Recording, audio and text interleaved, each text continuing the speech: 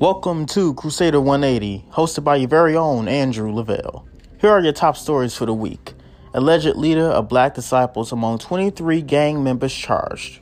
Mercy Hospital in Bronzeville to close. City grants $33 million for renters and families impacted by COVID-19. Alderman Taylor and Hairston introduced Woodlawn Housing Ordinance. 155 civil rights groups urge passage of Advanced Voting Rights Bill. For more information on these stories or for many more interesting stories, subscribe to the Crusader newspaper or check us out online. This is Andrew Lavelle, your host. Have a great day.